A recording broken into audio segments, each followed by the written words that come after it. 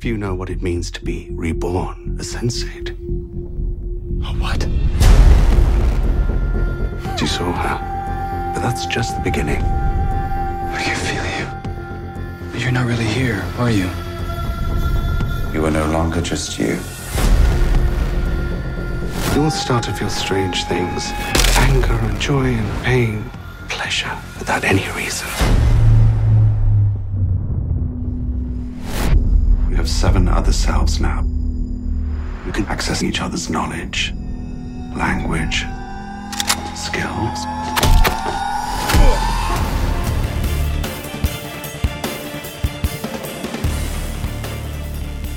This is The Script, the official podcast of the NYC Screenwriters Collective. My screenwriters tonight are Christina Leith Malin and Olu Anamashan. I'm David Negron, the host. For this evening, we're doing TV. It is the first Script TV podcast in a really long time, and we're doing the Wachowskis. We're doing Sense8 from Netflix. Just dropped this weekend. Guys, did you watch it right away, or did you watch it when we decided to do the podcast? Yeah, I was super excited for it, so I definitely started watching June 5th. Fantastic. What drew you in? Because I'm interested, because these shows on Netflix are not advertised in the traditional way. You don't see posters for them necessarily. You don't see commercials on other Netflix shows, or then they don't have a channel. So how did you know about it? I'm on Netflix way too often. Oh, okay. So you did get like ads from Netflix in between, like, right. I don't know, recommendation or what? They have like a original series trailer when you first open up to their homepage once in a while. So that was one of the big things. But also if you like ride the subway often enough, like they do have posters. I did see one. Campaign. I think the poster for this is terrible. Like it's like tells you nothing about what the show is. It's really sci-fi shows in general are tough to get people to tune in. So I don't think the marketing for this was really great, but and it's a huge thing for the sci-fi universe, because the Wachowskis are 2 of the biggest names in the sci-fi universe. And Straczynski is huge in the sci-fi universe if you're a Babylon 5 fan, or if you're a comic book fan. You guys, either of you watch Babylon 5? No. I was not a Babylon 5er. That one's before your time, Olu. I was like, I have no idea what that is. And be happy about that. Be happy about that. I like Babylon 5. There was a couple good seasons. Deep Dish 9. Yeah, there's a bunch of Star Trek spinoffs. But no. Yeah, you're right. It had it was during the Next Generation and the Star Trek DS9 and Voyager years. But Babylon 5 had its own mythology that I really liked. J. Michael Straczynski was the showrunner on that, and he co-writes with Andy and Lana Wachowski on Sense8, and directs several of the episodes. Andy and Lana, the Wachowskis, did I think the second episode, and then the finale. Let's see. The thing is, so far as a marketing campaign, a lot of models, a lot of broadcast models, a lot of cable models are trying to go digital, trying to keep up with VOD. So I feel like Netflix in itself is in such a great position. They don't have to fight for a couple of hours on ABC, because people already love them, and they're already a heavy hitter in the digital market, and certainly on the online arena, that they don't have to like cast a wide net and say please watch, because they've got tons of subscribers. No, you make a great point. The streaming studio model doesn't require the pilot opening weekend drop to be as huge as a network does, because the network lives and dies by the first couple of the ratings of the first couple of episodes. I think one of the things we can talk about tonight is also the series for the streaming studios are also written differently because of this, because the expectations are not as high. Commercials, a lot. different. And the binge viewing opportunity, I think the pilots are written differently, and they may or may not be what screenwriters trying to break in should follow.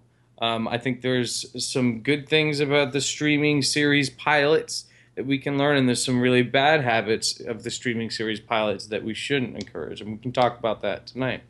But first, I just want to go around and tell me what you think of the series. I think we're going to focus this podcast on the pilot and maybe a little further, maybe the second episode. I don't want to get too much into the series because we want to keep it focused on how do you write an original pilot.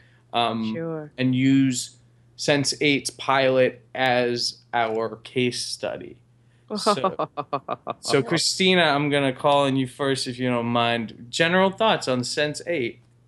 I think you can tell right off the bat it was written by people that have a lot of experience with cinema and the cinematic view, right down to Bollywood numbers, right down to the way it was shot, which is a good and a bad thing. I think it's a good thing because it's fresh, it's new, it kind of flips the whole television model, but it's also a tricky thing because you're talking about having a long idea, and I'm on the fence with this because I feel like they're playing this out like heroes, and it's tricky. And we're 6 minutes in. We got the heroes, connection. Yeah, but it had to happen. Keep going, please. All right. So the thing is, how do you place it? One of my biggest issues with it is I think it's like when you make a big stew and you have too many ingredients. You're hitting on transgender. You've got a Bollywood theme. You've got gay Mexicans. You just want to tap on so many hot issues. You've got a police procedural. Right. Yeah. But are you really connecting them properly? Or are you using this loose piece of thread to say that I want to speak to all these issues in my head? No, I mean that is serious to very, you can't go from a little boy in the hood getting shot and almost dying to death to a Bollywood dance sequence. It's strange. It's hard. And just because their minds connect, I feel like maybe in the third and fourth episode they're doing really good. They're weaving it a lot better, but early on, the first couple of episodes, it's a stretch, and they're like, just trust us because we did The Matrix. We're pretty awesome, so just follow us on this trail. Take a blue pill, take a red pill. But I don't know. You can't just say I saw a transgender gay Mexican guy and a little black boy that got shot in the hood. Oh, and an AIDS mother from Nairobi. Yes. And they all have the same, and an underprivileged, or not underprivileged, but an Asian woman that's not being treated fairly. All of these tropes, they're like, yes. Is it just the mental thing, really? That's the central issue with this series is how ambitious they're trying to be with this multi-plot format, right? This is multi-plot. This is multi-plot the same way Crash is multi-plot as a feature film, the same way. Yeah, I give you Crash is another one, but the Magnolia, feature films that are multi-plot. You go to Heroes. That was another multi-plot series. I mean, we have Crash and all the ones that came not Syria, the other Brad Pitt one where he's in the desert, blah blah blah. The problem. I have to finish seeing the rest of it. I'm binging. You're thinking of Babel. Yeah. They knew where they were going to land, and it was kind of like they already saw the basket woven, and so they just they unwove it with that, and they started at the unwoven. They worked backwards, yeah. But they knew where it was all going to land. At the very end, that you were all satisfied, and you saw it all come together, and you knew that was this doesn't feel like that yet. That's the challenge with multi-plot. Whether it's being told on television in 12 episode Netflix series, or whether it's a 2-hour ensemble film, if you're going to do multi-plot, there doesn't need to be plot integration, but there needs to be at least thematic integration of the stories. I'll go with them. They could call bullshit on all of us, say until you've seen all 12 of them, leave us alone. Don't podcast about us. but yes, and they all need to be serious, or they all need to be a musical. You can't jump between like thematic content like that. well, I think you're saying they're crazy. jumping between tones. That's yeah, you're right. Sorry. well, no, but I'm just saying that's trouble because you in all screenwriters have to make sure that their scenes transition tonally correctly. Especially if you have even if you're just a feature film with an A plot and a B plot. But if you're there's always a theme. The theme is the each episode, has like the fighter is the theme for the third one. But there's still like the goof. Well, I'm actually going to retract this, and you can just edit this out because I actually feel like in the third episode they keep a serious tone, and there's no Bollywood dancing, and even the jokes and the whole Mexico plot it's becoming all more serious. But the first two were just a little all over the place for me. Okay, Olu, what was your first impressions of the pilot and the beginning of the series? So I really liked it from the beginning. I think a lot of the tropes that we were talking about earlier, like the go-lucky African with the AIDS mother, and then the quiet Asian woman with but also has fighting skills. Like all those tropes started to annoy me after a while. Right. Oh my gosh, I didn't realize that she's Japanese and she can do kung fu. Right. I didn't even realize that. And the Indian woman who's engaged but doesn't love the man that she's engaged to. And I was like, oh my God, why these tropes? Like so many cool, complex stories could have come out of this, or at least complicate the archetypes a little bit. I don't know. There was just so many. Agreed. 100%. There's so many tropes. Every single person was a trope. The cop with the heart of gold with daddy issues. It was no, no. And we have, and we actually, even though I think the Wachowskis are breaking ground with their trans character, I think they're beginning to use the trope of the transgender character who who comes out and deals with inter LGBT community trouble as well as acceptance into the world. But I have a big no on that. No. You have a problem with that? Okay, I have a total problem with that because it's already been done the right way. Transparent, it's already been done the right way. Transparent was excellent. Black. Yeah. Exactly. So it's it's not saying, okay, granted, there are tons of black characters out there, good and bad. So yeah, maybe there could be tons of transgender characters out there, good and bad. But if you're close to the world, don't go for don't go for the whole transparent, doing it right. Transparent did it right because they're not harping on it. They're not. It's not a gimmick. It's the soul of the story. But I will defend the Wachowskis here, even though I'm the white male on the straight white male on the podcast. If you look at their, I gave it away. And so their history, if you look back at The Matrix, that was before Lana transitioned.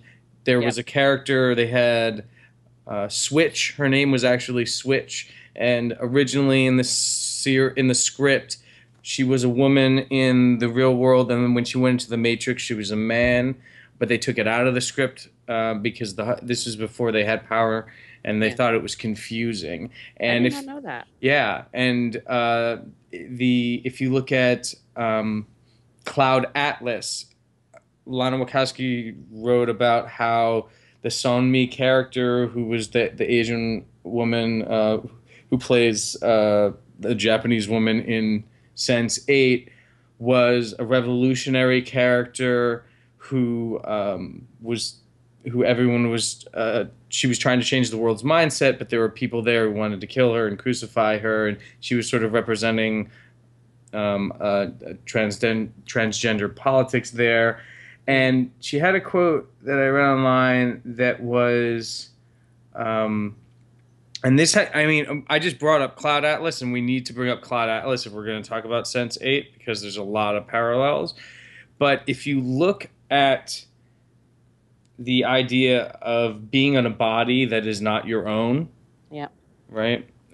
There's a bigger theme there that maybe that Sense8 as a series even Cloud Atlas as a film, the interconnectedness of everyone. If you're a person who is born in a body that's not your own, you could see where the theme of interconnectedness and feeling like multiple people at one time could resonate, and that comes out in Cloud Atlas, comes out in Sense8, and I don't know. So I think maybe there's more to explore there.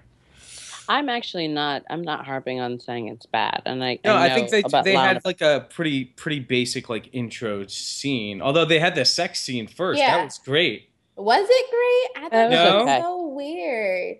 What was weird about it? I think it was weird for me seeing as just like in the media nowadays, we've heard from like Janet Mock and we heard from Laverne Cox this like thing around just knowing about trans people and like genitalia and sex and so on and so forth. So I just thought it was really weird if we're pushing this idea of trans issues and what it means to be trans and not really thinking about the physical aspect of that, to have the first scene in which we're introduced to our trans character as being like a super sexual being. See, that I had that issue too. I have two things I want to say here, and I'm pretty sure they did like San Francisco, and then there was like they did sex, right? Because it's liberal bastion. This is the problem, though. This is what.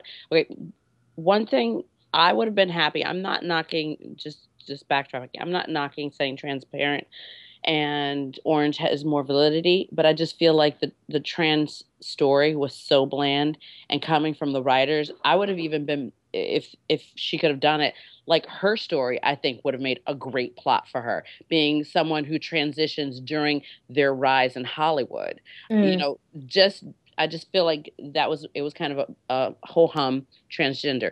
Also, to what you just said about the sex, if you take note in the pilot, and I think a little bit into the first episode, name the gender preferences of the sexualized characters. Why? The gay man and the transgender are the only people sexualized. We don't know the sex lives of the other people. Okay, but I'm saying no. But no one's had a sex scene except for a gay man has had a sexualized scene. You're right. With his partner, and the transgender opens. Right. So one of the things on the original pilot checklist that we use at the Screenwriters Collective, there's 8 things that we use on the pilot checklist that you're supposed to do. One of the main things is introduce your core cast, which means you introduce them in a scene that tells us who their character is, what their flaws and their gifts are. And so what you're saying is if you introduce the gay character and the trans character in a sexual scene, it's not even sexual. You're marginalizing what the character is. You're limiting what the character is. I don't mind it. And to be fair, most of the characters in the pilot were introduced very blandly. Yes. Because the other introductions were, this guy's a cop, right? This girl's a DJ. This girl's a businesswoman. This girl's getting married, and this guy, the mob guy in Germany, I don't even know what his introduction was. So most of the introductions really didn't explain a lot. So does that mean the writers were going to actually have a gay transgender piece, and they had to flower it with straight people to get it accepted? Is that what we're saying? I wouldn't be. I don't know. Maybe that's their perspective. I think really, look, this is a sci-fi series. We're getting really deep on the character stuff here. The Wachowskis love to do sci-fi. Okay, they love to bring the Cloud Atlas was like their first bite at the apple and doing like an ensemble sci-fi series in a feature film format. So, when you go to sci-fi and you're doing action and you've got spaceships and lasers, character development isn't as important. Although, anyone who watched Battlestar Galactica would disagree with me. But this show is a drama, right? Yep. Right. This show is a drama, so I think the comments we're making on the shallowness of the introduction of all the characters is valid. I'm remiss. I have not seen Cloud Atlas. Yeah, I haven't either. Oh, okay. Well, dun, dun, dun. So then I'll just say Cloud Atlas was an ensemble film. It had a theme about interconnectedness. Actually, the interconnectedness was somewhat emotionally resonant in that film, more so than in the pilot of this series. Did you guys feel that you understood the series just leaving the pilot? No. See, I had to No, I'm thinking about. I gotta think about it. Yeah, I was like, yeah, no, I don't think so. No, I knew. The thing was, when I heard who the writers on board and where it was coming from, and then the first thing I actually saw was kind of like this new show is breaking transgender rules, blah blah blah. I was kind of it was a spoiler. I didn't hear any of that. I didn't know anything. I totally did. So then I was just like, okay, that's why I defaulted to Heroes, and what I defaulted to was Identity with John Cusack. Just for that whole sense of kind of being in someone else's head. Right. But Right. I think, like I said, what really threw me off was the comedy. The comedy, the Mexican lightness. comedy, the Bollywood. Because now I get everything now has a serious tone. But starting off so flamboyant just threw me in the pilot, wrong way. In the pilot, all we got from Kala, who's the Hindu pharmacist, was that she's engaged to marry a man, and that's it. We didn't get the Bollywood yet. Here's another thing. How many Bollywood actors? I have to call this out. There are cajillion Bollywood female actresses, and the fact that you took the same girl that like less than a month and a half ago did the second best Marigold Hotel, did the same freaking dance sequence. Are you kidding me? That's like making Oprah the go-to for every mom and every Tyler Perry. It's like, what? Didn't she just do that dance sequence like a month ago? Really? Yeah, I mean, we're not getting into how Hollywood casts, please. Okay. That's a whole nother shit show. Okay, let's stick with our story shit show here. Okay, our teleplay shit show. So, I was gonna say that in terms of a pilot, one of the other things on the Screenwriters Collective original pilot checklist is you need to introduce the series engine, right? Which is the concept that will generate episode after episode of story. And you also need to introduce a season objective, right? Which plants the seeds of what the series engine episode after episode is going to explore. And then finally in the finale, resolve at the end of the season, and that's almost completely missing in the pilot for Sense8. It is completely missing. It's not almost. It totally is. Yeah. I mean, here's the thing. We were talking about broadcast versus. Oh, go ahead. No, I was just going to ask Olu, what if you were looking at just the pilot on its own, what did you get out of? What do you think this show is about? So, like, just looking from the first the first minute, I was the whole first episode. No, I think it's valid if she takes on like the first 10 minutes. Sure. Yeah. Even better. I mean, the first 10 minutes, I was like, oh, like this is about like an assassination plot, and we're gonna like try to figure out who's killing off all these people. But then by the end, I was like, oh, I guess this is just a drama about people connecting with each other. But wait, wasn't there a movie like Dollhouse or something? There has to be some type of sci-fi original about people that had connected, like the 9 or something, or the 4, or where people had connected psychic. Absolutely, there's like a ton of examples, and we start out here with the angel character and Daryl Hannah represents. She can't have enough comebacks for me. Blade Runner, come on. Slash, come on. Yeah, and so Daryl Hannah. I mean, our opening image is a woman sort of writhing in pain, and we're not sure. I can't tell whether it's drugs or sex or delivering a baby. At some point, somebody said that. They said that, "Are you about to give birth?" At some point, I was like, mm-hmm. So and it was in a church, and I was like, oh God, I was loving the beginning. I was like, we're so doing much. religion and sci-fi. Please don't do Yes. They had me at a low. They just lost me. So you liked the opening? I was loved a huge it. fan of it. Okay. It was creepy. It was goth. It was dark. It was Daryl Hannah. And she was eating like Willy Wonka chocolate bars in a wrap or something. I was all about it. She was eating Willy Wonka crack bars or whatever. Little silver wrappers. She had the Indian guy in one ear, like, you can't see me, but you're going to kill you. And then it's the Indian guy from Lost that threw me off so much. Because versus Broadway guy, I love Lost is another like ensemble show that doesn't make sense, and so I'm like, oh no, this better not be like, a Lost tie-in. So sorry, go ahead. So wonderful. And then she's like, oh, and then like all these kids had this like blah blah blah. See, here's the thing. And I would have been on board, although this has been done 8,000 times. If right after that moment, each of these characters started a journey to find her. But they didn't start a journey to find her. They just kind of wallowed in there. Why do I see you boxing? Why am I in Mumbai? Why is it raining? Because it was raining there. But they didn't take off on their journeys. You nailed it. This is the trouble, I think, with analyzing. And this is not just because the Wachowskis, I think, are a little bit lazy in their success in old age, but because Netflix or streaming-based studios pilots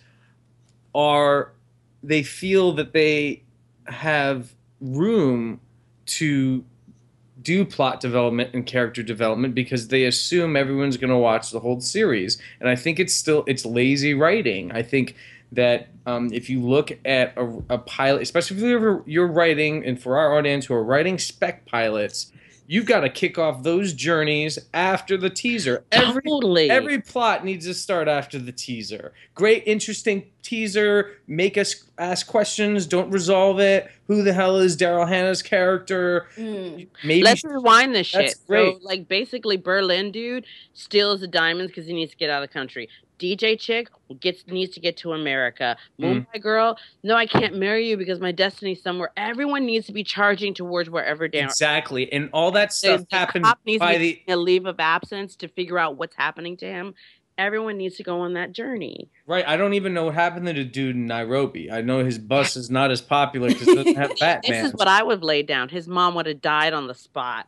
Like, there you go. He would have totally like taken off for some reason to find a new life in America, like every other. Christina, you're nailing it, right? By the end of the teaser, we're supposed to begin the journey of each plot, and in Sense8, we begin the plots at the end of the episode, right? Mm-hmm. So, yeah, I don't know. That's it's about, and at the end of the day, a lot of screenwriting is about density, whether it's plot density or character density.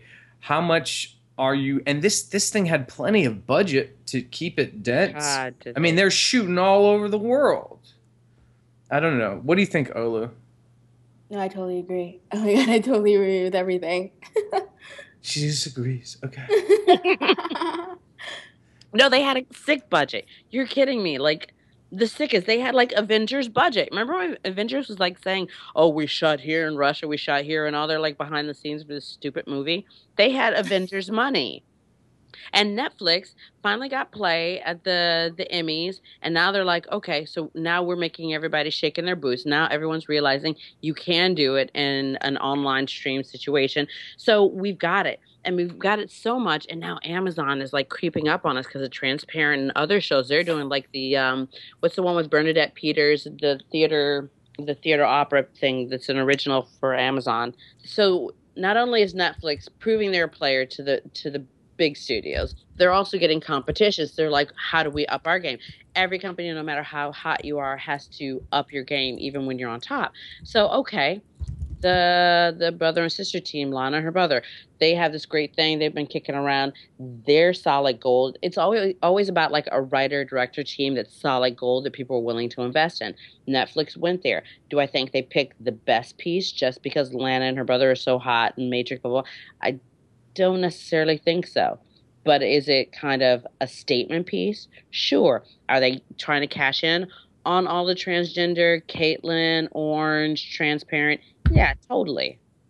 I think it's fine that now, among all the stock characters that we introduce into TV and film, that there's a transgender stock character. That's great. Eventually, it'll get as normal as right. The David, how many prides have you been to? Oh, how many prides have you been to? I go to the parade every year because I live in New York City. Tell me you don't have a good talk, a good drunken night with some of the most interesting, fascinating stories, people. And so it's like, yeah, we could have stock characters. We could have Oprah and every Tyler Perry. But the next time I go to like Million Man or whatever march on Washington and I get that great story, it's going to stick in my head for something I write. I'm not going to run to the stock, especially when I get a blank check because I'm that good. I'm not going to write stock characters anymore.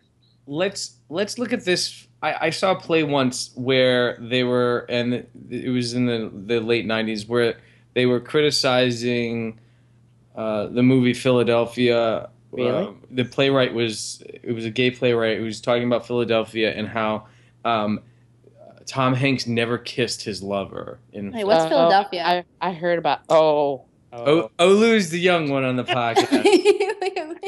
Disclaimer. It's Clearly. Tom Hanks' second Oscar nomination. Denzel Oscar Washington. win. Denzel. Yeah, it was. It's about a lawyer with AIDS and his lawsuit, and Tom Hanks won the Oscar for it, and so the play that I saw, the playwright was criticizing it as being because Tom Hanks never kisses his lover in the movie. Antonio Banderas, everybody who wouldn't kiss Antonio. Exactly. So then, but then the playwright also had another character in his play saying, well, look, maybe it was just a movie that so America could see it and say, if Tom Hanks plays gay, maybe it's okay. Maybe it was enough that it. Pick your battles. Right? Yeah. Maybe it was enough that they moved the conversation forward that much, and so for us to be so hypercritical of the Wachowskis and the transgender thing, the transgender barriers they're breaking right now, I think it's. No, I'm going to call bullshit. We're in the middle. We're in the middle of it happening. But then don't use it as part of your marketing ploy, and don't make that some of my. I didn't know it was part of the marketing. That's pretty. Well, that's not the intended, but I'm saying the PR. So let's just clarify. There's like the marketing where there's the posters, blah blah blah. No, it wasn't part of the posters. But I think somehow in the PR train, like your person talks to that person to get it on that newswire. That may not even be intentional. We've got Caitlyn Jenner like 3 weeks ago, and they couldn't have timed that. You know, the media. Are you kidding me? The media. Are you kidding me? No, I'm saying the Wachowskis. Wag the dog. I'm saying the Wachowskis. Exactly. Wag the dog rich. Are you kidding me? You're saying the Wachowskis are in it with the Kardashians. You're saying that these families are working together. Number one, they said it during I think I'm going to call this, I might be calling that wrong.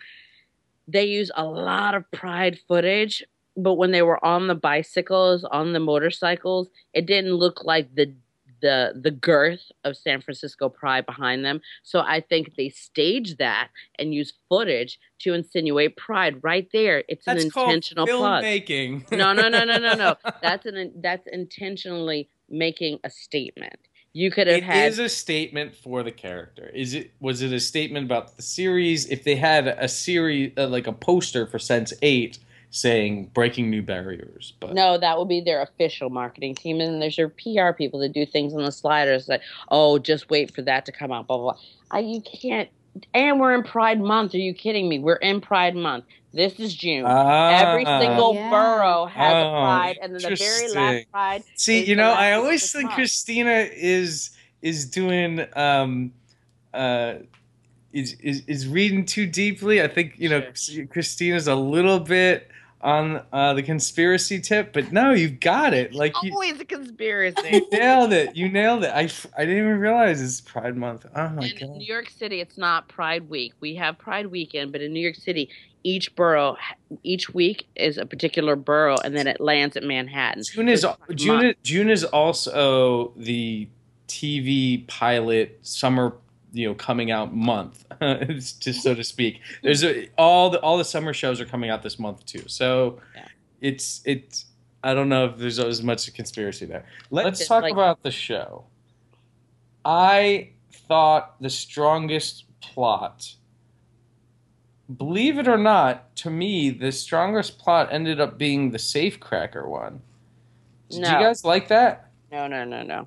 I thought it was the most interesting. He had he pees on a grave and has angst for his father. But then the Asian woman has angst for her father, and she punches through desks. Yes, that was interesting. Yeah, I was a fan of that. What was the strongest plot for you guys in the first? Olu, why don't you start off? What was the strongest plot for you in terms of the story and resonating? I think because I'm African, I was I was really excited about the Kenyan. We are on the same page. I loved it. Okay. I can say I don't like it just so we have counterpoint. But yeah, I mean, I didn't like it. I was really excited for it, but I was like, oh no. Why does his mother have AIDS? Was it AIDS or was she just sick? Because I just watched the pilot 20 minutes ago and I didn't actually see AIDS. I just saw a sick mother. But you guys put it together. That would be really cliche. Wait, it is cliche, but okay. Oh, you take this away. I want to piggyback your wonderful call. I mean, just for me, I'm just so tired of AIDS being this, Africa being the side of AIDS conversations all the time. Not everybody has AIDS. And also the fact that he is again a lower class African male where there could be he could easily have been an upper class male. They easily could have been middle class. It's a repeated archetype. The bus thing is interesting though. I'm wondering where the bus thing is gonna go. Actually, that's what made me. That's why it's my favorite so far. Okay, and I'm into. Preface it to anyone listening. I'm into the 4th episode. Okay. And I have actually been to South America, Peru. When you get off and you're in the airport and you get on those, you give them 2 coins, and there's 8,000 people. They load the bus and they don't move until it's full. So I've done that situation. Loved it. I also loved. I don't know how deep you are, David. But when he loses his mother's medicine, yeah. Okay, so that continues. That plot continues. Okay. La. This is the first freaking time we see the whole a good amount of the cast interacting to help each other. Yes, that was a really great scene. I was like, finally. Okay, so you're not spoiling too much, but actually what you're giving me is really good information about the series engine. You're saying that every one of these plots is going to continue. Not every one, but more than one, and it's more than just. They're not all just going to jump together in episode 2 and be oh, we've got 8 superheroes in a room. No, I'm going to say, and I haven't seen that yet, but I'm going to spoil it a little bit for you, David. So we'll put it on the disclaimer on the podcast. Up to episode 4, possible spoilers. Okay, so he's driving the bus, only 3 people. The friend's don't pick that chick up. This is a dangerous corner. He needs the money. He goes to pick her up. The whole bandit group totally steals all of his money, his mom's medicine, every passenger's stuff. So he basically has nothing, and they take off. So he's like, no. This is my moment. I'm not going to let it happen. He goes after them. But he was working off the adrenaline of the Asian chick. That's why this is why we're saying the interconnectedness. Hold on. He rams their car. He chases them. But then when he gets out, he basically gets his butt kicked because he can't fight. And then what she just said, he looks up to the lady who is in the ring to fight, and she's having the Asian woman's having her own agenda. And he says to her, help me. And at this point, you see 2 of the characters work together.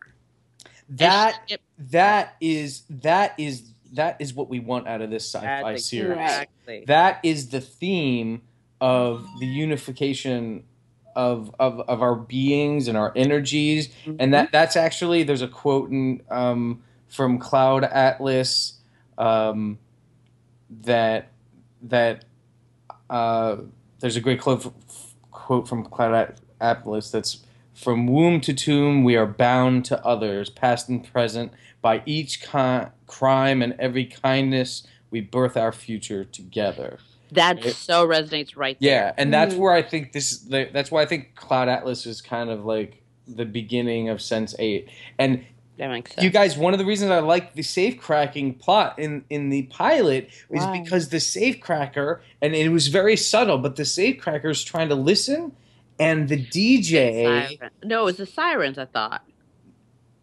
But the DJ is hearing stuff, and she's able. I think it was like her like hearing ability helped him hear the click better and helped him crack the uncrackable safe. So wait, you just called it this. Like, okay, I know it's Sense8, like the word Sense8, but the interconnected of the senses. You're right. I never thought it. I didn't really. That's what I thought is the rules of this universe, the superpowers going on here, the sci-fi element. Yeah, the word Sense8, it means like awareness or something like that. And so Sense8 with the number is a play on that. But I think the thing you're talking about, the borrowing of each other's powers across and the connection, the world and the connection. Like he literally asked her for help. She realized because she's standing in the Nairobi desert, then she kicks all of these drugs. That's awesome. That is a great series engine. Why don't you tell us that's what the shit is going to happen? Doesn't happen until the third episode. That stuff. If you show 2, 3 of those plots already interconnecting and each other working together, knowingly or not knowingly, in the pilot, all of a sudden we've got a great high concept series. And we have some interesting characters, and we're not so focused on the weak character archetypes. We'd go along a lot easier if we knew that this kind of stuff was going to happen. And I like that. I'm so happy to hear that continues and that becomes part of the series. It made it exciting. 3 totally kind of made me say, "Oh, right on. Okay, I'm in." Yeah. It pulled me back to the Daryl Hannah moment in the beginning. Like, okay, I get this sci-fi connection. Let's do it. Yeah. Because right now I still don't even, if someone could tell me the Mexican gentleman, who's he connecting to and what? Yeah. I'm so curious about how, like, they're pairing off, like the German thief and, like, the Indian lady. Exactly. So many questions. Going back to structure.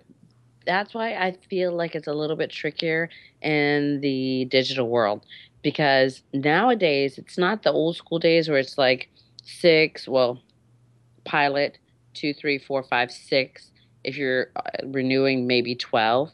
But now you literally, because we binge watch, because Netflix lands 12 episodes, have to have that as proof positive or proof of concept. You can't have an idea and say, I'm kind of fleshing out a Bible. I'm basing it off General Hospital. I think in the spec market today, even when you're writing for TV, what's generally accepted, and this is what we talk about a lot at the Collective, is you write a pilot episode. If it's a drama, it's a 60, 65 page pilot, and you write a Bible that's less of these historically huge Bibles. Like the Ron Moore's Battlestar Galactica Bible is something like 50 pages, but that's because it's an operational Bible for a series that's working. But if you're proposing a series, you do somewhere between a 5 and 10 page Bible, and part of the Bible includes a series description, character descriptions. Why is your series different from the others that have come before it? Why should it be on television? But then, a marketing component to it. But then also a season outline. 100 word description of 10 episodes of plot is enough. You don't have to go write 12 episodes or 10 episodes. But that's why your pilot has to be so darn representative of your series. And the pilot for Sense8 was not very representative of the series. But then again, of course, it's the Wachowskis. And you see this in a lot of the other studio series too. The pilot for House of Cards, right? Even House of Cards was a really big gamble, and it starts slow. A lot of these Netflix series, these dramas, a lot of the streaming studios, even the Amazon streaming series, they start the 1 hour dramas. They stream slow. Their pilots are slow. No, they don't. They when they launch a season. So I feel like it's very dangerous to say a pilot and a good Bible. You need a pilot, maybe 1 or 2, so we see what your follow up is, and a good Bible at minimum. Yeah, I mean, if you're writing a half-hour comedy, you can submit 2 episodes, but I don't. It for 1 hour. What else do you have? What? Yeah, I mean, why spend? It's a lot of work to write a pilot, and a pilot is double duty. You know, a pilot. Now maybe is a good time for me to go through the original pilot checklist, and as I go through the original pilot checklist, I would love it if each of you would say whether we accomplished it, or maybe give Sense8 the benefit of the doubt and say, how did they try to accomplish it? Okay? So, and because we've got about 15 more minutes, so that's great. So I'll go through our 8 original pilot checklists, and then you guys can jump in and say, did they accomplish it, or how did they try to? Sound good? Yeah. Awesome. Number 1. Screenwriters Collective original pilot checklist: strong thematic opening that introduces lead or main character. No. No, definitely. No, not no. What did they try to do? It's there is. Oh, you want the answer to what we thought they tried? The teaser is pretty strong thematic opening. I mean, the theme is Hannah birthing. Yes, it's a strong opening. It's a strong opening, but distinctively your lead mains, because we usually go with like 1 to 2, and there's like 8, and I don't feel like 8 were all strong. I don't know. They do a little montage after it where it gets really. It actually got me going. After the teaser, they cut to a montage of each of the characters. So they do introduce visually each character, and the Japanese woman is doing kung fu, and I was like, wait, this show could kick ass. It could kick ass if they get right into the journey, but they don't, right? But you don't. Olu, there wasn't like a strong thematic opening for you in the pilot? No, not really. I think I got lost as to how everything was connected after a while. So I was really expecting like an assassination plot. Like I was expecting to see the dude that was coming for Daryl Hannah's character to like appear throughout the show too. I was expecting somebody to die. Like nobody died. So there was an opening. There was some tenseness. I totally agree. There was some tenseness, but it deflated with the 2 gentlemen talking to her and who would get her first, and how that. Well, it deflated, but it kind of landed. But they didn't continue with it. And it was confusing because we didn't understand the rules of these 2 people being right next to her, and then they're there or they're not there, and then the bad guy actually shows up. Right. Oh, here's another streaming studio pilot laziness. They introduced for the teaser a main antagonist in the show, and then the rest of the pilot. Who's the bad guy in this series? What, there's going to be an antagonist. I think we met him. Where did he go? We're probably going to end up. I don't know. You guys are so they have episodes in. Does he come back? No, they do. I think he does, and I might be totally off base. Are you thinking the physician, the doctor? Yeah, but they don't explain what. Yeah, give me a little bit about what his angle is, or what he's fishing for. Because right now, I'm going to go with the standard. Oh, he wants their powers, or oh, he wants to dissect he wants their powers. You know what I mean? Because he wants their brains. Yeah. There's just a doctor. If you had said a chemist, or maybe he just wants in on the party. He's like, I feel left out. I just want to come to your guys' annual karaoke party in Ibiza. You guys throw like a get together. I just want to come. You know what? I'm totally trying to figure out which movie that attacks this, but I can't remember. if they had actually done the opening with Daryl Hannah and then had been like Sight, and then you introduced 2 characters, and then they were just like Touch. Instead of, because they played so hard on showing that they're like all over the globe with like San Francisco, Nairobi. No, if they had hit all the senses, and then you, for each senses, you introduce a set of characters that would connect. When you're talking about how the safe guy, his sense of hearing and the DJ sense of hearing probably is acute. So that's how they hooked up. All you had to say is the word senses instead of London. Yeah. And then introduce 2 or 3 characters that are going to share or power through the sense of touch. The Nairobi guy and Asian chick, and how their physical strength is going to, that would have been more on it for me. Yeah. I mean, we're talking about senses. We're not talking, this isn't like Guess Who's in Nairobi TV show. Like they marketed, or they geared it towards the wrong thing for what they were selling it as. Let me get to the number 2 on our pilot checklist. Introduce core cast, protagonists, antagonists, their flaws and their gifts. Yeah, I think I got to know some of the protagonists better than others, and I still am kind of unclear as to who the antagonist is, but I think I have a pretty good idea of the characters going in, or who to expect to follow. Yeah, we talked about whether they introduced them well, but they didn't. They do introduce them. It's a multi-plot film. There's 8 main characters, so they had to do this montage introduction. We don't know what we get a sense of each of their conflicts, their personal conflicts in their lives. We don't know what their gifts are, and we don't know what their flaws are. When you introduce a character in a drama, we want to know, what they're amazing at, why we're going to root for them, and then also what is their character flaw that they're going to deal with over the series. We know. I think the only one I can think of is the safecracker guy has a problem with his dad. I think the Indian woman has a story now. The Indian woman has a... It finally got deep, in the 4th episode. Deeper? Okay, yeah. Well, yeah, and in the pilot, all we know is she doesn't want to marry her fiancé, and she lives in Mumbai, right? Okay.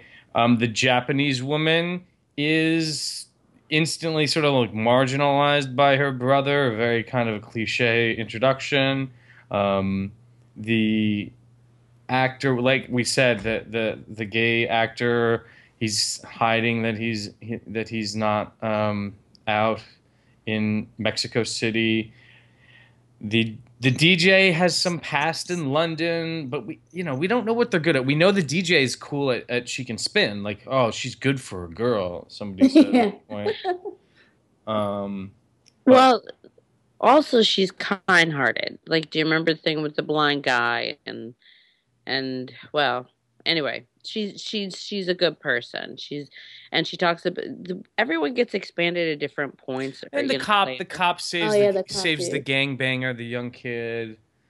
So there's some of that.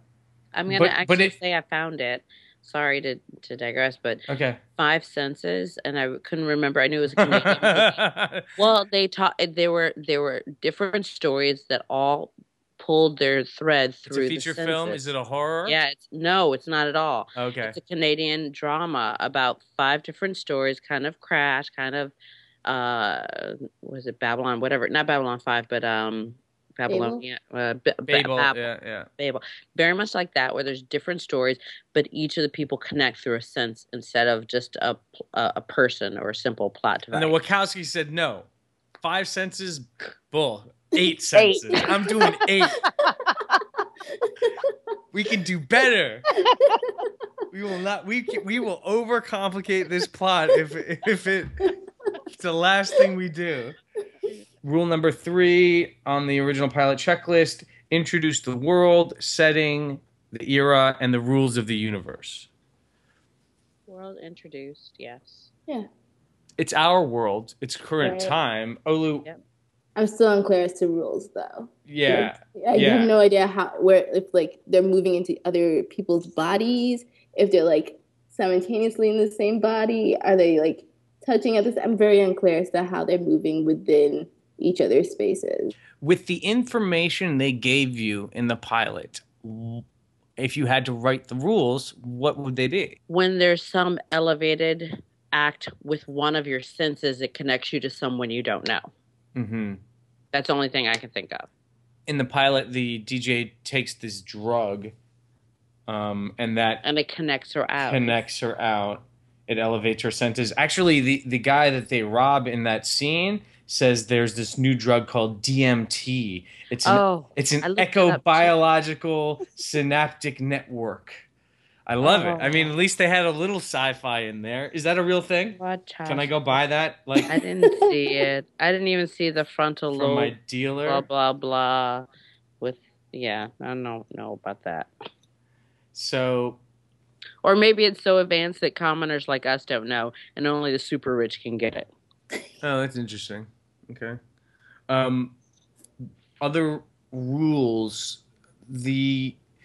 The angel, the woman in the beginning, did she connect all these people? She birthed them. She birthed them. That. Okay, we said she birthed them by killing herself or by like.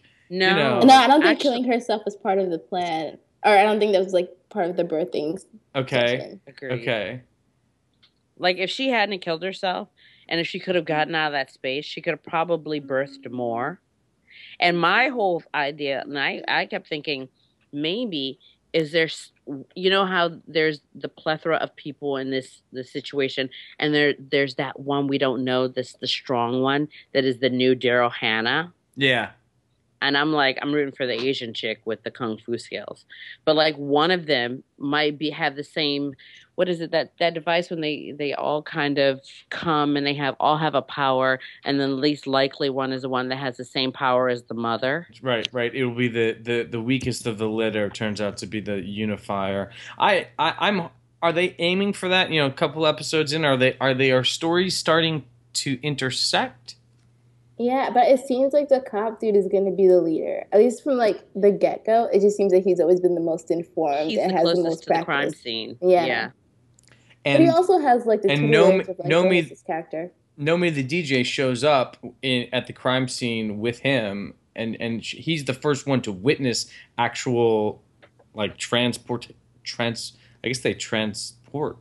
Right? Teleportation, like of she was senses or whatever. Nomi was really there though, or no, she wasn't really there. She just saw, but he saw her, and I don't know the rules. No, he was the first one to see. I think they had a convo. They had a convo, and then she disappeared. So she wasn't really there. She was there the way the Indian guy from Lost was there in the beginning. Okay. He's not just the Indian guy from Lost. I don't know what else he is in. The Life of Pi. That's true. Oh, yeah. But then he doesn't come back in the series in the pilot either. So the other hot British guy. There you go. Number 4, introduce the series engine, the concept that will generate episode after episode. We touched on this already. Oh? No. A little weak on the series engine. We do know there's no journey. We do know there's interconnectedness as a theme. We do know that there's some kind of power that interconnects them. What are they? I did not know, and I'm actually interested to hear that each of their plots continue on a straight line, like the Kenyan guy and his mother continuing, that in episode 2 they don't just all show up at the Justice League together and say, what are we gonna do? Let's go to a casino and bankrupt everybody with our special powers, So I'm happy to hear that, but I did not know that, and that's a failure of introducing the series engine in the pilot, that I didn't know where the series is gonna go at all. But we don't know if they're elevating it, though. The first round of connections were kind of like, I see you, the camera spins, and it's the blonde girl, and the camera spins again. So we don't know if they're playing with the audience and or the two people are actually connecting. Then I feel like the second level, which O and I have seen with the fight sequence in Nairobi, was the first time we see them working together. So we don't know if maybe 3 more episodes down the line, because I don't know if you guys seen it, but I've seen some still pictures where they're all in the same room. I've seen that picture where they're all in the same room, and I think it's a gray black background. I can't wait for that moment. Exactly. We're gigging on the pilot a lot here, and I want to say I liked this pilot, and I think this could be a great series. I'm just saying that technically the pilot's deficient in what, as screenwriters, we should be aiming for. I think it's a perfect pilot for BBC. Which actually makes a lot of sense, Christina, because BBC has a lot more of the mini series. They're traditionally in more of a mini series format. So Torchwood wasn't running to give you everything away. You didn't even know he was bisexual till like I think the second season or way deep in. So they slow burns. Yeah, and that is the dirty little secret of the Netflix and the streaming studio series, is that they're all slow burns. I watched Bloodline. Did you guys watch Bloodline on Netflix? I did start it, and that's I've heard about this. It's a slow burn, right, Olu? So I do Longmire, and that's a slow burn. Empire? No, Longmire. Okay. I was like, Empire is so quick. Empire's real quick. That's network. They drop it on like you. Crack. It was. No offense. In fact, I think Empire is a little too on the nose sometimes, because I'm sitting here and I'm thinking, wow, this is awesome. This is like music. This is music industry King Lear. And then somebody on the show goes, "What is this, King Lear?" I was like, "Oh, jeez, why did you have to do that?"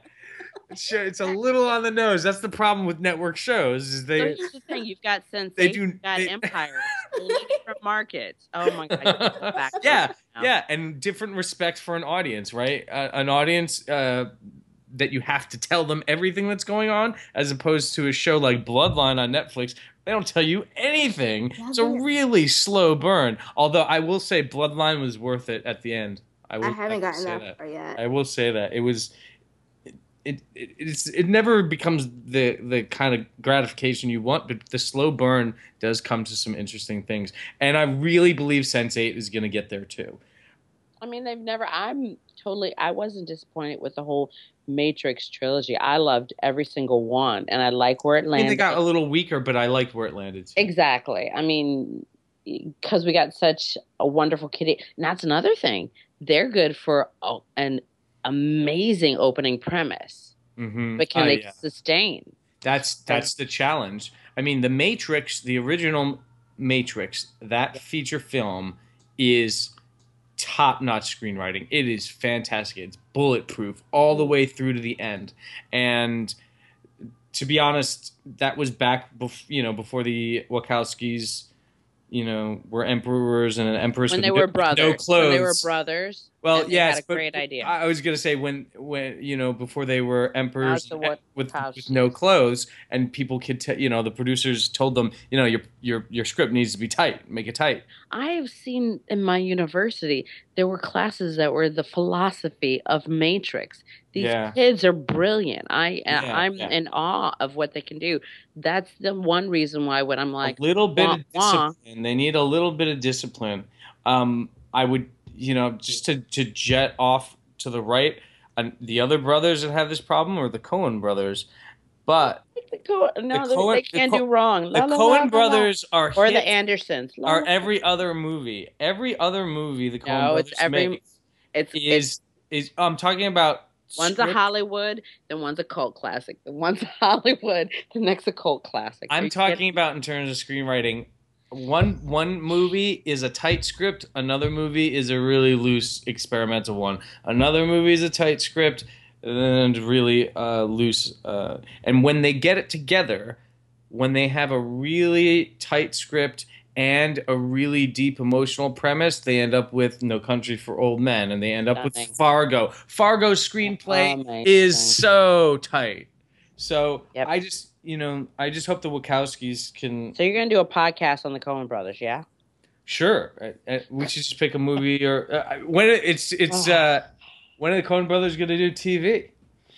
Wow. Yeah. Who knows? I mean, blown. I heard Woody Allen's doing a TV series. So, introduce a season objective in the planting of the seeds of the series finale. In the pilot, did we get a sense of what the season objective might be, Olu? I think so. If it's people connecting through their senses, then yes.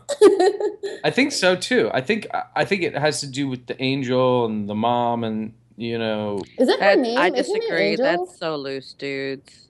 Because if we have a straight It's protagonist, what's the protagonist's objective? Well, we have eight just like protagonists. everyone. I'm talking about like a season objective for the show, right? That's one of the things we say needs to go into an original pilot, is that we need to set up a question that's going to be answered by the end of the series. Oh, Glee, is everyone going to graduate? That's how loose that is. No, Glee, are they going to make it to sectionals? Right? Is in Glee is the team going to get disbanded by the football coach? But you don't even know your antagonist that well so far. In Sense8, yeah, you're right. You're right about that. That's what I'm saying. We don't know the forces that are going to do it. We do know that somebody's trying to stop the Sense8s. Or maybe, you're right. We don't know. We keep her procreating, not keep her procreating, keep her controlled, not keep her controlled. We don't know. Or just get invited to the party. Yeah, we don't know what the guy's pissed off about. True, though. He's just like, don't kill yourself. We want you to have 8,000 more babies. Don't do it. That are mind melding. Maybe he just wants like a second date. Like he met her on Tinder and. See, we're poking fun because it wasn't clear. Isn't like you have a decisive no. It definitely at that point when he's like, oh, this is the stew that's going to be the remedy for world peace or world destruction. We don't have that. We don't have that. No, and you make a great point. We're making fun because we don't have an answer. We don't have a clear season objective. We do know that it's going to be something to do with her death and that dude. But number 6 is introduce and complete an episode objective. Just a plot for each main character that resolves by the end of the episode. Do we have that? And I say yes because they're introduced that there are a bunch of fucked up people that are connected. Oh. Nothing deeper than that.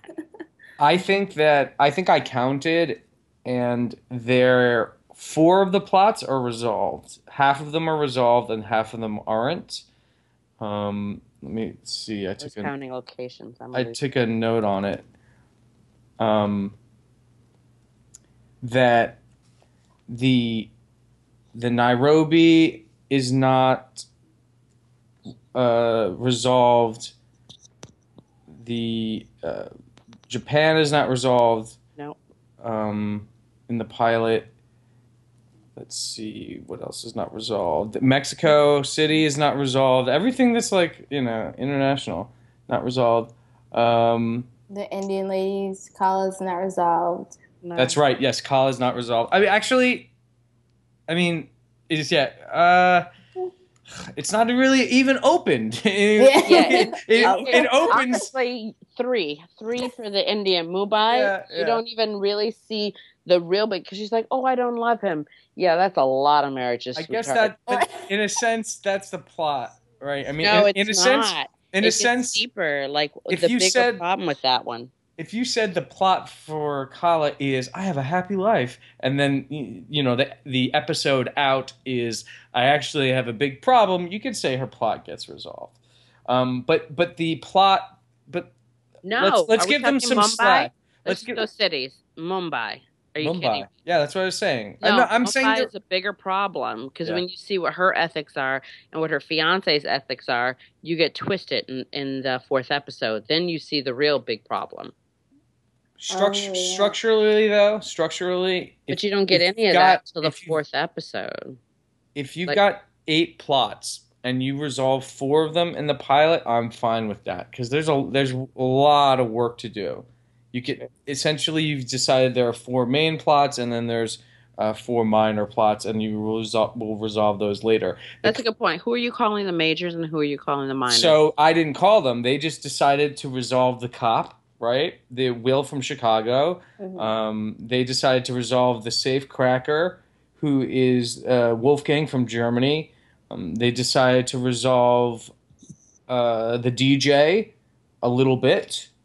The massacre in the apartment suite. Yeah. I mean, it resolved the story to some degree. She starts out where she's DJing and she meets these guys, and it ends up in a massacre, and she's on the drug. But it introduces her to Will, the cop from Chicago. So at least it was for a reason. Oh, and they didn't resolve Nomi, the trans woman from San Francisco. So it's 3 out of 5 get resolved. I mean, it's still pretty good. We have to acknowledge there's a huge challenge when you try to do an ensemble series, plot-wise. Number 7, introduce series conventions.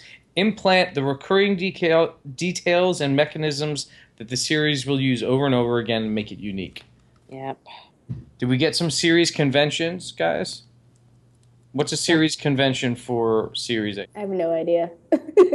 Something that gets used again and again. All I see is like the switching of characters and spots. Like I call it the camera circle. Yeah. That seems like it happens so much. Like I feel like they have a circular dolly on set that just like swirls the camera around, swaps out. And they're telling the actor, all right, get out of the frame. Okay, no, so get back in the frame. Yeah. And then get back in the frame. Get out of the frame. Get back in the frame. In CSI, they created the CSI shot, so it's sort of like the Sense8 camera circle shot. I feel like I was the line producer. I would probably be like over, because I'm assuming, because they keep saying, oh, we do it in Nairobi, oh, we do it here, but a lot of these are kind of on premise. A lot of the shots, like, oh, we have to fly that actress to Nairobi for her shots, and then back to Iceland or London for her shots. I would cry if I were a line producer on this. I would cry like a girl. The transitions are really, they could do something really interesting with the transitions from one place to another. They could just do cinematic transitions where one person opens a door on a doorknob and then we cut to Nairobi doorknob, or one person gets on a bus in Nairobi and then we cut to Wolfgang getting off a bus in Germany. Even though they have nothing to do with each other, we're trying to go for a visual connectedness thing. Sure. What they do in Sense8 is they just cut and they do an exterior of Nairobi and they say Nairobi on the bottom of the screen, which makes it feel like an epic action movie instead of an interconnected drama. So, like I said, I still say that the pull me back moment was the fight sequence. The fight sequence in Nairobi. That was a pull me back, and all is not lost. And I think it's probably amazing. That's not in the pilot. That was probably episode 2. Yeah. 3. Yeah. 3. Okay. So the only great moments I've found in the pilot that made me pull back were the DJ and the safecracker finally connecting on the dial. And then that was a stunning moment. I liked that. And then Nomi, who's the DJ, traveling to the cop, showing up and finally proving, they are connected. This show is going to have some interesting sci-fi stuff to it. Or that glitch that happened with the camera when the cop lost like the 2 hours of footage, or night to daytime. There's like a skip where his partner's there is something weird there. I was like, yeah, I'm digging that. It kind of has a sixth sense. If we're talking about senses, kind of like that trippy, like, did I see that done? What it totally reminded me of? Paranormal Activity. Kind of like that jump in camera, like you're looking at a camera and then like 1 second, the time lapse of a camera. Okay. Because now that's a very popular thing. While we're on it, Olu, strongest moments or favorite moments from the pilot, or whichever you can remember that you like. Let's see. There was a brief moment when a chicken crossed the desk of the Asian chick, and I thought that was hilarious. I thought that was great. The chicken, because the chicken is the guy from Nairobi. Right. Yeah, it was a chicken that he was given as payment for the bus. I love that. So Interesting that was setup and payoff. That was Interesting really setup cool. and payoff. Yeah. Well, that's great. I mean, one of the great things you can experiment with a series like this is great payoffs like that. You set something up in an earlier episode, you pay it off later. All the interconnectedness sets up really great plot payoffs that you can do all the time. Again, I guess we're more challenged in the character department. Number 8, the last thing on the pilot checklist, is a cliffhanger closing that kicks off the series. Reveals that there's much more drama to be explored. At the end of the pilot, did we get a cliffhanger closing that kicks off the series? What was the ending? I don't remember. I'm about 2 seconds ahead of you there. She was walking up rocks. It was the moment. Yeah, we did.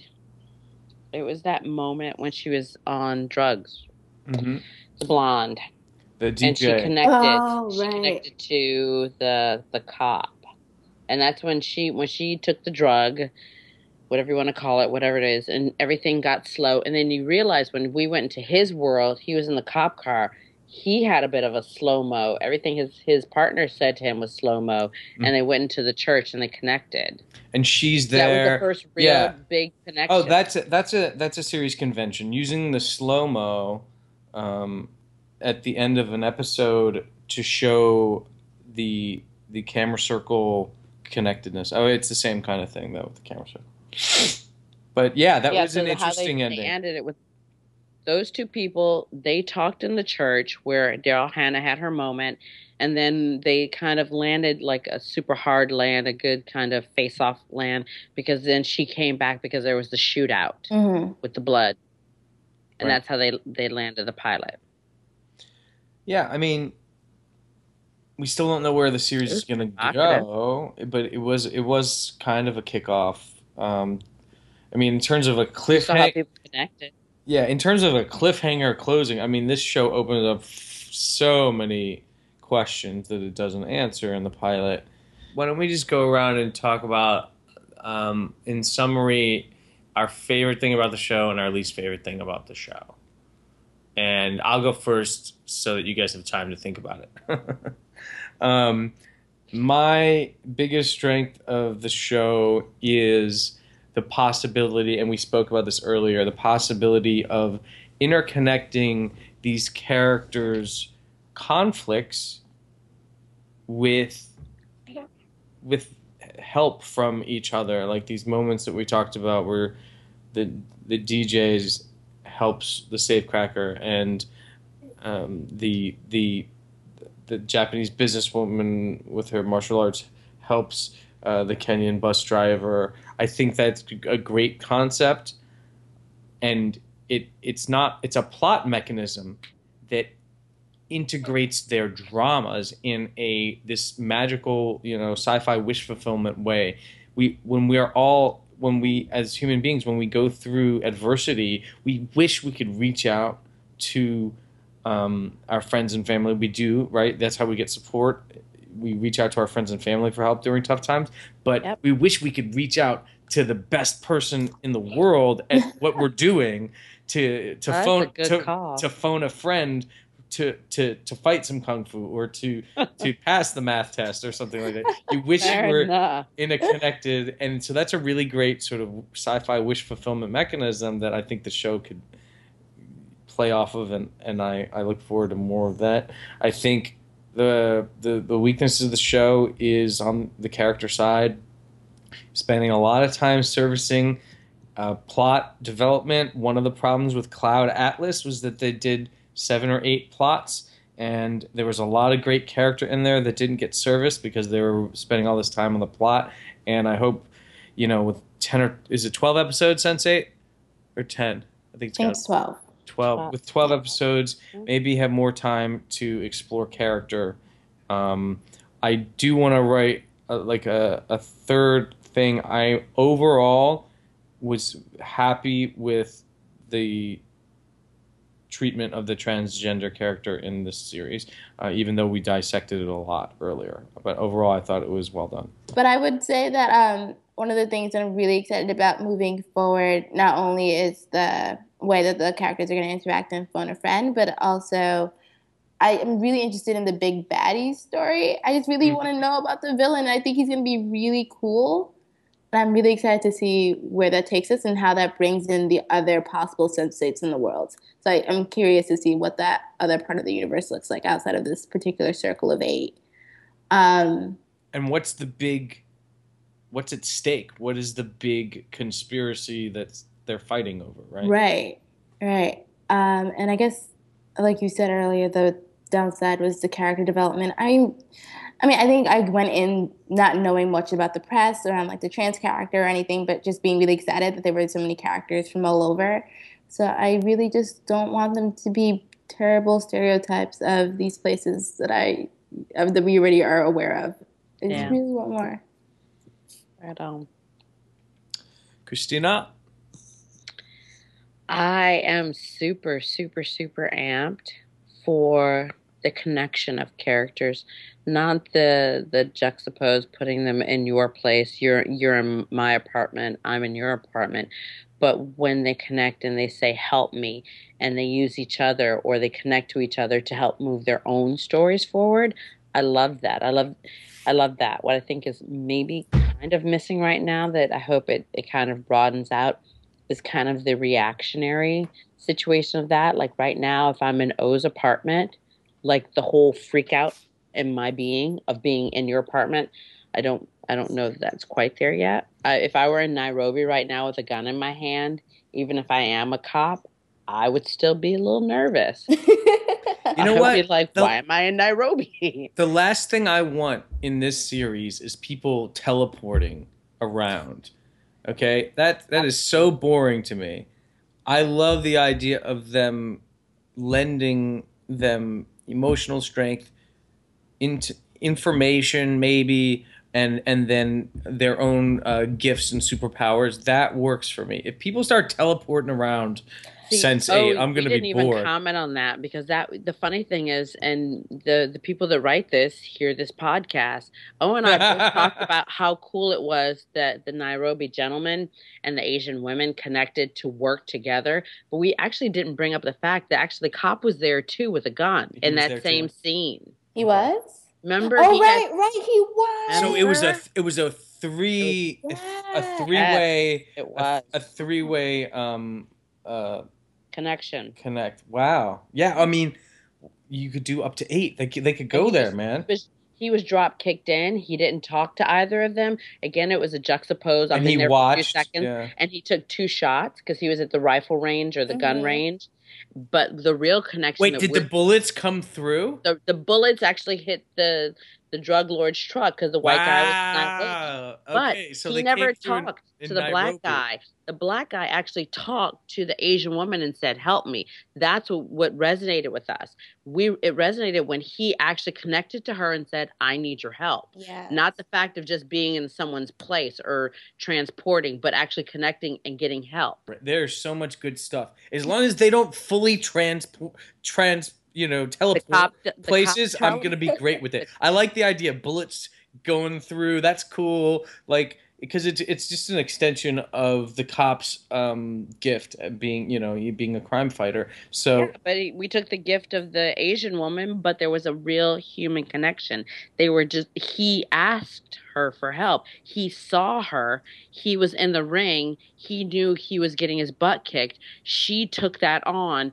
She fought. When you see it, we'll have a follow-up to this podcast about that sequence because that sequence says a lot about what we want as audience member. Do we want teleporting or do we want a connection? We're showing you the connection resonated. The teleporting was an add-on. And it happened before the actual connection. And I'd also say that it was like set up really well too with the whole chicken scene in the first episode. Like we knew they were connected, and for them to actually like make that very explicit in that calling for help was just so awesome. So it was like a beginning of a relationship that we knew was coming. When is this scene? This is episode 4? 3. It's in 3. Okay. So what you guys are talking about has emotionally, in terms of character development, this is such a powerful device. What Sense8 is creating here is, in terms of character, is it's touching on this notion that of strangers helping each other, strangers understanding each other, and reaching out to help each other. And that is such a fantastic theme, that we're all interconnected is one, Ubuntu, like we're all connected kind of thing is very abstract. But in the way Sense8 is doing it, where these strangers are actually emotionally connected, physically connected to each other's deepest, toughest moments, and then are reaching out to help them. That's goosebump moment for me. I love that. Like, please, more of that. That's where this series could really succeed. Really succeed. I'm going to give one last shout out to the Wachowskis, because if they're totally doing a Matrix mind meld on us, and that total scene was saying, this is the way Hollywood does it. The white cop and the black guy with the gun. And then this is the way we do it. The connection with the black guy and the Asian woman. They could be schooling us in a deeper way. Maybe. I believe in them. I think I love their work. I think this series could go well. There was a couple of good things about the pilot, but there's a couple of things to watch out for screenwriters who are trying to write pilots. So I think we got to leave it there. Guys, thank you so much, Christina and Olu. This is The Script, the official podcast of the NYC Screenwriters Collective. The script is produced by Jordan Rosengarten and David Negrin. You can email, fan mail, hate mail, comments, questions, or proclamations to scriptfeed@gmail.com. Join our Facebook page, our Google Plus page by searching for NYC Screenwriters Collective. You can follow us on Twitter @ScriptFeed. If you live in New York City, please sign up for one of our workshops on meetup.com or at www.screenwriterscollective.org.